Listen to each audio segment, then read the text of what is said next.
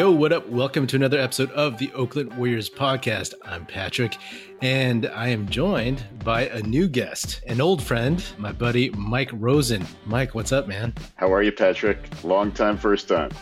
Yeah, I'm good. So Mike is an old high school buddy of mine, and he pinged me on Facebook and he told me he listened to the show, and I was like, are you kidding me? And I was super flattered, honored, and good to have you on. Hey, thank you for having me. It's a great show. And ever since I started listening, I think around the lottery episode, I haven't missed one since. So it's been great. Awesome. Yeah, no. So I ask every guest, and I will ask you as well, about your Warriors fandom. So tell me what it was like growing up as a Warriors fan and how it's been over the last 20 some odd years. Exactly. We're showing our age. So, so like you, Patrick, I grew up in the Bay Area, grew up in Berkeley.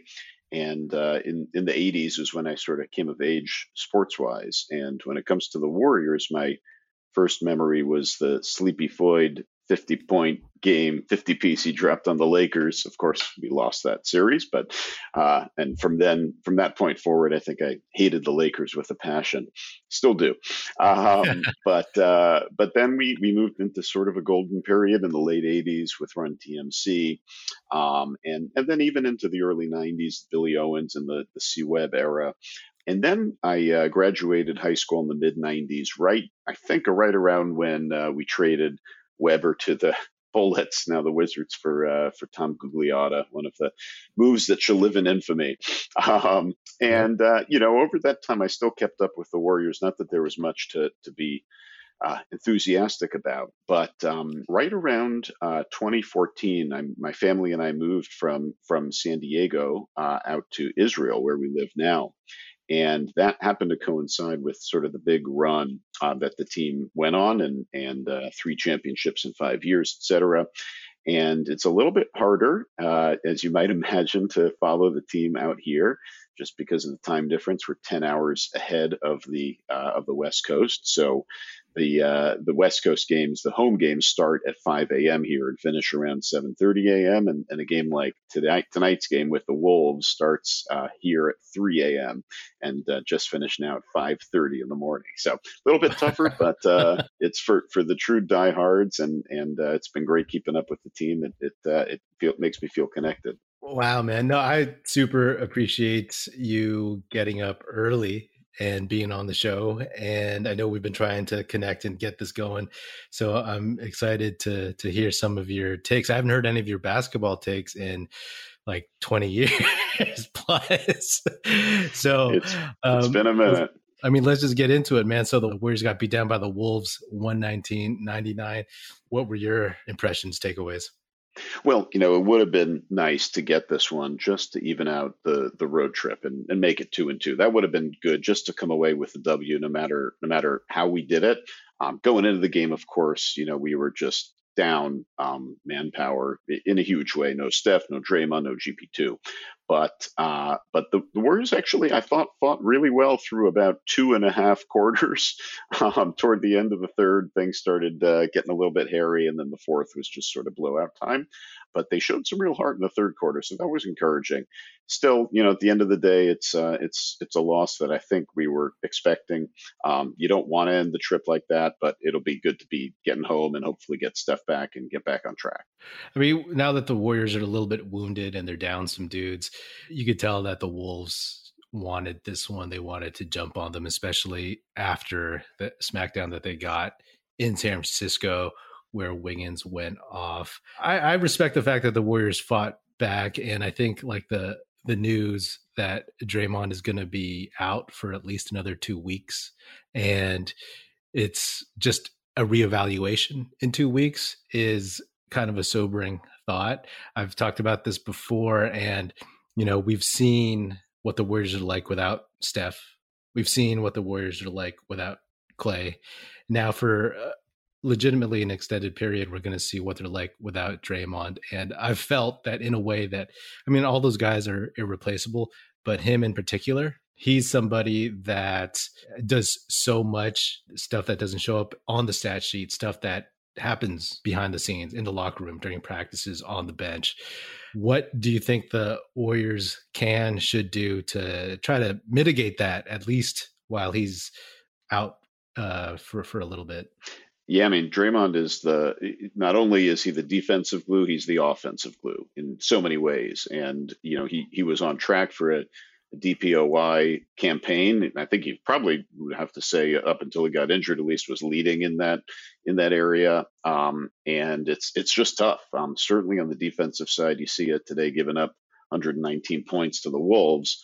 But offensively as well, he's the fulcrum. Everything runs through him. And to see us just kind of continue to struggle to really get open shots and make open shots without him there is going to be tough. I was listening as I also do to the Athletic podcast, and I think it was Marcus Thompson was saying, in some ways, if Draymond's absence isn't too long, it could actually be good for the team because Draymond's no spring chicken. He's 31, 32. He needs some rest, and to get him fresh for a playoff run is really important, and that's definitely true. But we don't want to sacrifice playoff seeding as well during the regular season. We want to get in a good rhythm. So, I think a couple games would have been something that we could have dealt with, but I think 2 weeks now and possibly more, maybe even probably more, it's going to be tough. And it's already been a week, right? This whole road trip has been without Draymond, and they ended up 1-3. And I totally get the rest thing, right? Like, I'm like, hey, Steph's hand, as long as it's not serious, this counts as rest to me. But my concern is the fact that it went from a calf to a back issue. We all know that anything having to do with the back is an issue, especially a guy like Draymond, who is 6'6", but plays so many bigger dudes and bangs and pounds so much beneath the basket that's got to be a concern. And, a lot of the things that I've said throughout the season these are all very pragmatic, practical things. The goals are having as good of a record as you can heading to the playoffs. And then also getting some of these newer guys like Otto Porter Jr.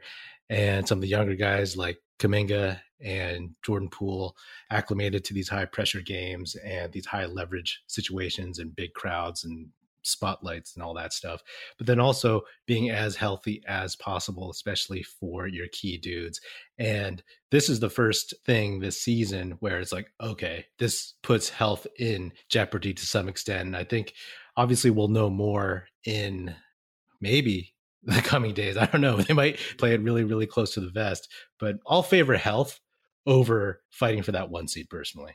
Absolutely. And that the key for the team, I think, at this stage is to work on their health, to work on developing the young players, to reintegrate Clay into the team, and to get everyone together. Now, of course, part of the challenge of reintegrating is, you kind of need to have Draymond in there to make that happen. But, I think Steph said it well a couple after, I think it was the Milwaukee game or maybe the game before that. But he said, this is a quote I got from one of his post-game interviews. He said, "We always talked about breaking the season into 3 parts. And this is the period where we have to make those adjustments, get better, stay patient, get everybody comfortable with our new chemistry. The first part was the first third of the season without Clay. Now we're in this phase that he's talking about." And then he said, then the playoff push close to the All-Star break, right? So there's sort of this period that's a little bit more free-flowing now. And again, you hate to see Draymond out of it, but the team's just got to kind of rally and do what it can together. And, it was encouraging to see Clay hit some big threes tonight. He had one that got wiped away inexplicably because his foot was on the line, that they took points off the board, which just kind of stank. But it's great to see him coming in, and it's great to see the energy of the young guys. Seeing Poole every game, he's been up and down, but especially tonight, stepping up and stepping in for Steph. And then Kuminga, we could do a whole pod. I know you've done several pods on Kuminga and his emergence. He's just been a revelation. It's been amazing to watch him. I think with this team, the thing that I, as a fan, like to lean on is like the confidence that you have in guys like Kerr, in Steph and Clay and Draymond and just Andre having been there. I feel like, there's half the season left and they'll get to a point where they know what they need the other guys to do. They know how far they need to get them. And hopefully by the time Draymond comes back, whenever that is, no one else falls out. I'd love to see him and Clay actually play a game together. Absolutely. To see them get back on the court together. I mean, it was, I thought it was very touching how Draymond, even though he knew he wasn't going to play in that first game back, he just got on the court for the opening tip and then took himself out of the game when Clay first joined. But, obviously that's not really engaging and playing together. So to see them kind of fit and work it out, that's going to be really exciting. Yeah. I was hoping that we would see another big game from Andrew Wiggins. We saw an okay game. Kuminga, Steve Kerr said he's going to get a lot more minutes, especially with Draymond out, which I think is great. What did you see from him tonight? And what are your impressions of him overall? Who does he remind you of in the past and the present? Well, let me start with Wiggins since you raised him first. So, he obviously he had that monster game against the Wolves the first time that we played him this season. And his numbers were he's been a career 20-point a game shooter basically, but against the Wolves since he's been on the Warriors he's been up to 26 points per game.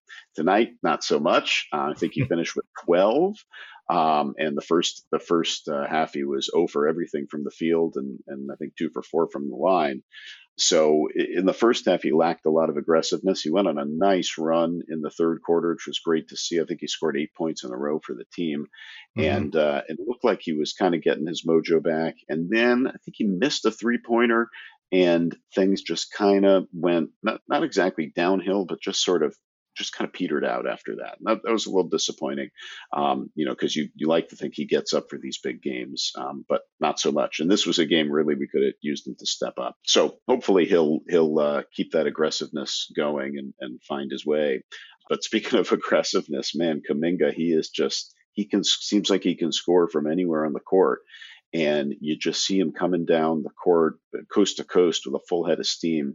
Reminds me, I don't know, bits of Giannis, bits of KD, a little bit of, maybe even Brandon Ingram, but with so much more strength and power coming at you, and just the confidence. It seems like every game he's growing in that and learning how to channel it too, right? I mean, I think the knock on him. And actually, the first time I think I ever heard his name, by the way, was when you and maybe it was Aram or Vu Bang or one of you guys did the pre-lottery or pre-draft pod about him.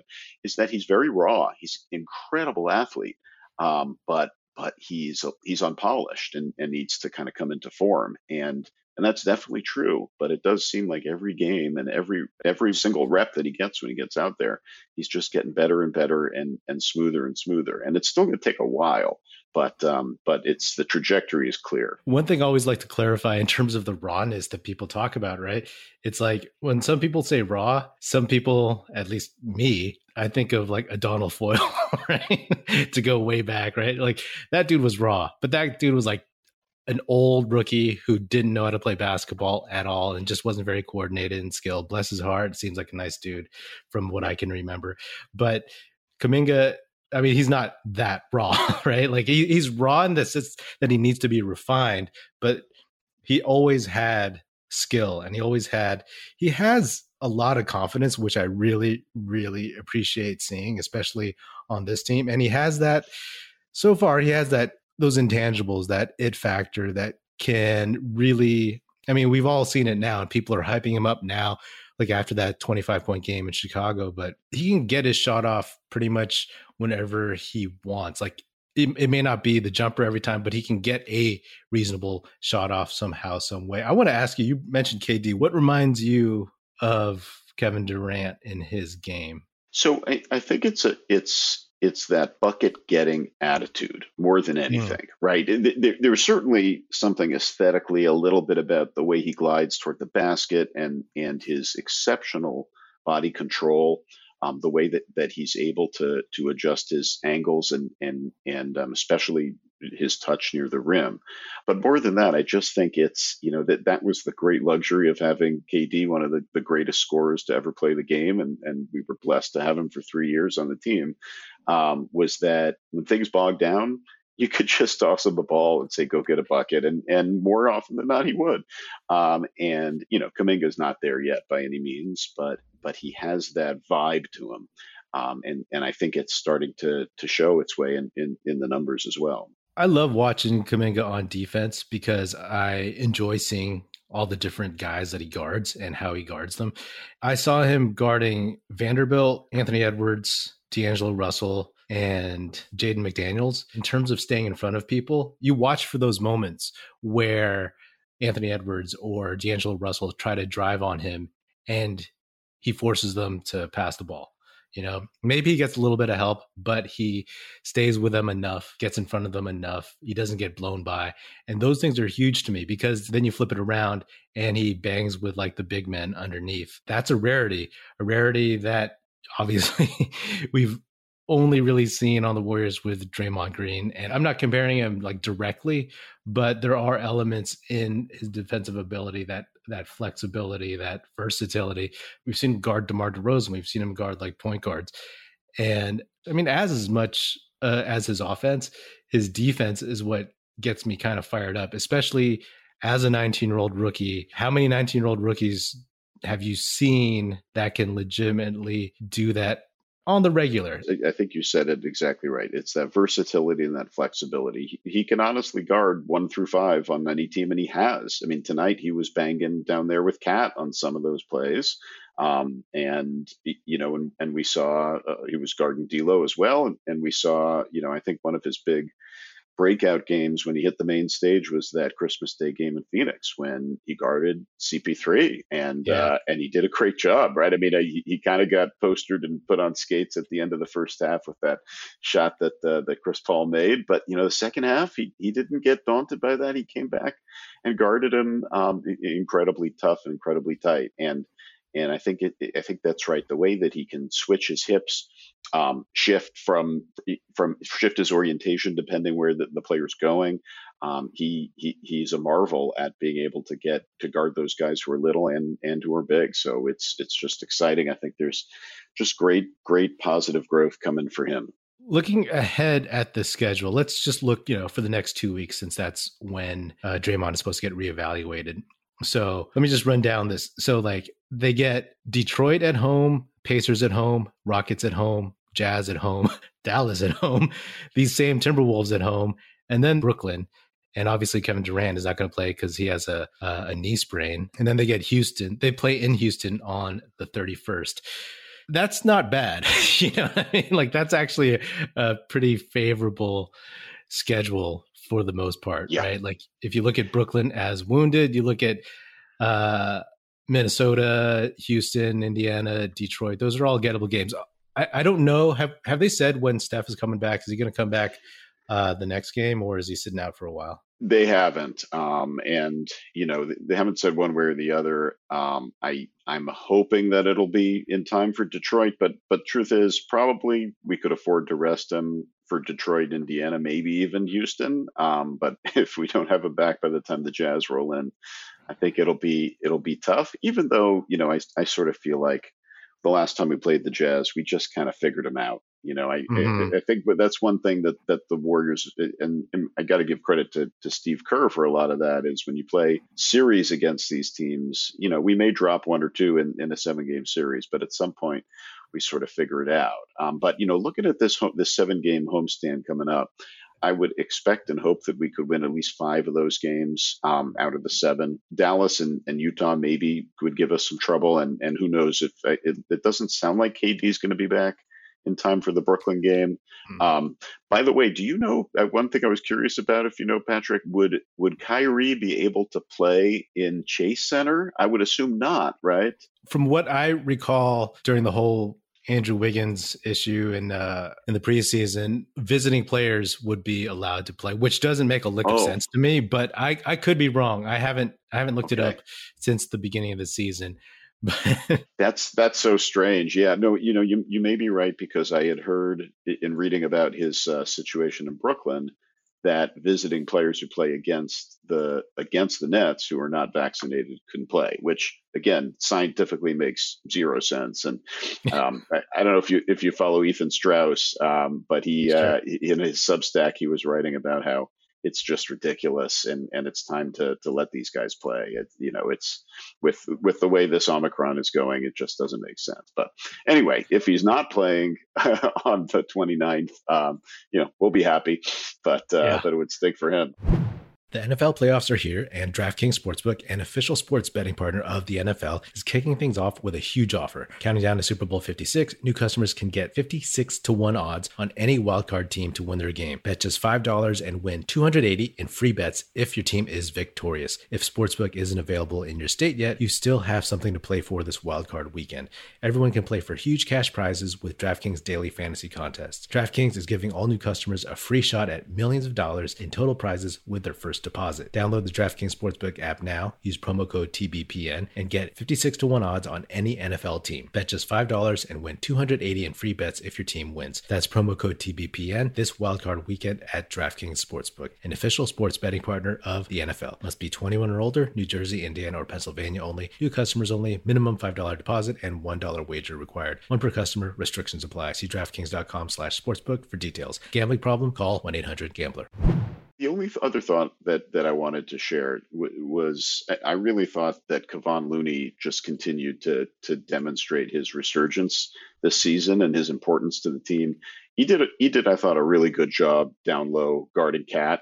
He got on some plays and he fouled a bunch, but he looks strong and confident, and he comes in, especially at a time like this with so many key players out. He has this sort of stabilizing influence on the team, and it's great to see. I think he had double-digit rebounds tonight, and he had a couple nice touch plays in the basket. So he's doing a good job, at least keeping the seat warm for our 7-foot big man when he finally gets his way back onto the team. But we need every rebound, every point we can get from Looney at this point. Yeah, I wonder who's going to be back first, Wiseman or Draymond. I hope it's Draymond because, I'm not projecting Wiseman to come back until after the All-Star game at this point with all the latest news about his second cleanup surgery in December. Yeah. But yeah, Looney is a guy that I love. I mean, sometimes it's frustrating, right? Because like the pump fake, getting swatted. But I give that guy props because he keeps trying. He does well against these bigger, stronger, less athletic dudes, right? I mean, anyone's going to get burned by Giannis, but he in particular just got worked. But against Karl-Anthony Towns, I feel like, he knows how to play a dude like that because he is tough, because he can body Towns. And, that's a credit to Looney for being an undersized center and taking on every single challenge. Absolutely. The last thing I'll say about this game is, I keep saying this since the beginning of the season, Kuminga is going to live at the free throw line. He's going to be one of those dudes. 6 for 10. His shot is not broken. He's just off a little bit. He doesn't miss left or right. He misses short or long. So I feel like by next season, hopefully by the end of this season, he'll get that up a little bit, that percentage up a little bit higher. Yeah, even 7 or 8 out of 10, we'll take. 6 is not going to cut it, but if he could get to 7 or 8, I mean, if he gets to 8, then he'll be golden. 80% free throw shooting would be great. I wanted to ask you one last thing before I let you go. You had told me that you were at the 2019 Game 6 finals where Clay tore his ACL. I still hate Danny Green. So do I. Join the club. But I actually haven't talked to anyone who was actually there. I have talked to tons of people. Like, I'm on a group text with a bunch of guys, and we were texting throughout that whole thing, and we were privy to all the reports. And I'm sure, you guys were too. Twitter was around and all that stuff. You guys were probably keeping tabs as much as we were. But just tell me really quickly, like, what that was like, what that experience was like, because I can't imagine anything as intense. It was probably the most intense and emotional sporting experience, spectating experience I've ever had in my life and probably ever will. So just again, to kind of keep in mind, we live in Israel, and my son Ozzy had just was about to have his bar mitzvah. So for his bar mitzvah present, we went out to visit my family in California, and we got tickets for Game 6. And he's a tremendous, huge Dubs fan, down to to the sneakers of all the different players. No, not the Antas, not the Clay Antas, but he went with every Steph shoe, every KD shoe, and it meant a lot to him, and it meant a lot to me to take him to Oracle for the very, very last game. And it was an amazing game. It was obviously extremely disappointing at the end, and it's very painful to watch your team fail at the end and to see another team celebrate on your home court. But the moment that I will never forget was after Clay went into the locker room when he first got injured and had been fouled, and he came walking out of that tunnel to shoot his free throws, the last 2 shots that he would take, the last 2 moments he'd be on the court for 2.5 years until just last week. And the emotion in the crowd, the energy, the excitement of him coming out there, hobbling along on that leg and burying those 2 free throws, which we needed. We needed every one of those points and still came up short. It was unlike anything I'd ever seen. And it was just incredible to be a part of that. When did you find out that it was an ACL? Were there murmurs going around? Were people like saying stuff, going on Twitter, going on social, like hearing this, that, the other? Was there, a lot of awareness? There was murmurings going around. You know what it's like sometimes in these arenas where there's just not great cell service, so everyone's trying to refresh Twitter and whatever, and it's just not working. You knew it was bad, though. You just knew it was bad when he had to leave the game. You knew something was not great. But I think it was only when I got out of the stadium did I know for sure that he had torn the ACL and would be out for who knows how long. But you just got the sense that even if we had fought back and won the game and taken it to Game 7 in Toronto, it would have been a real uphill fight to win that game with just Steph, right? No KD, no Clay. But you know what? It was there was something special about being in that crowd where no one really knew exactly what was going on. We just knew that we had to cheer our hardest for the team and give them one last push, and we did our best.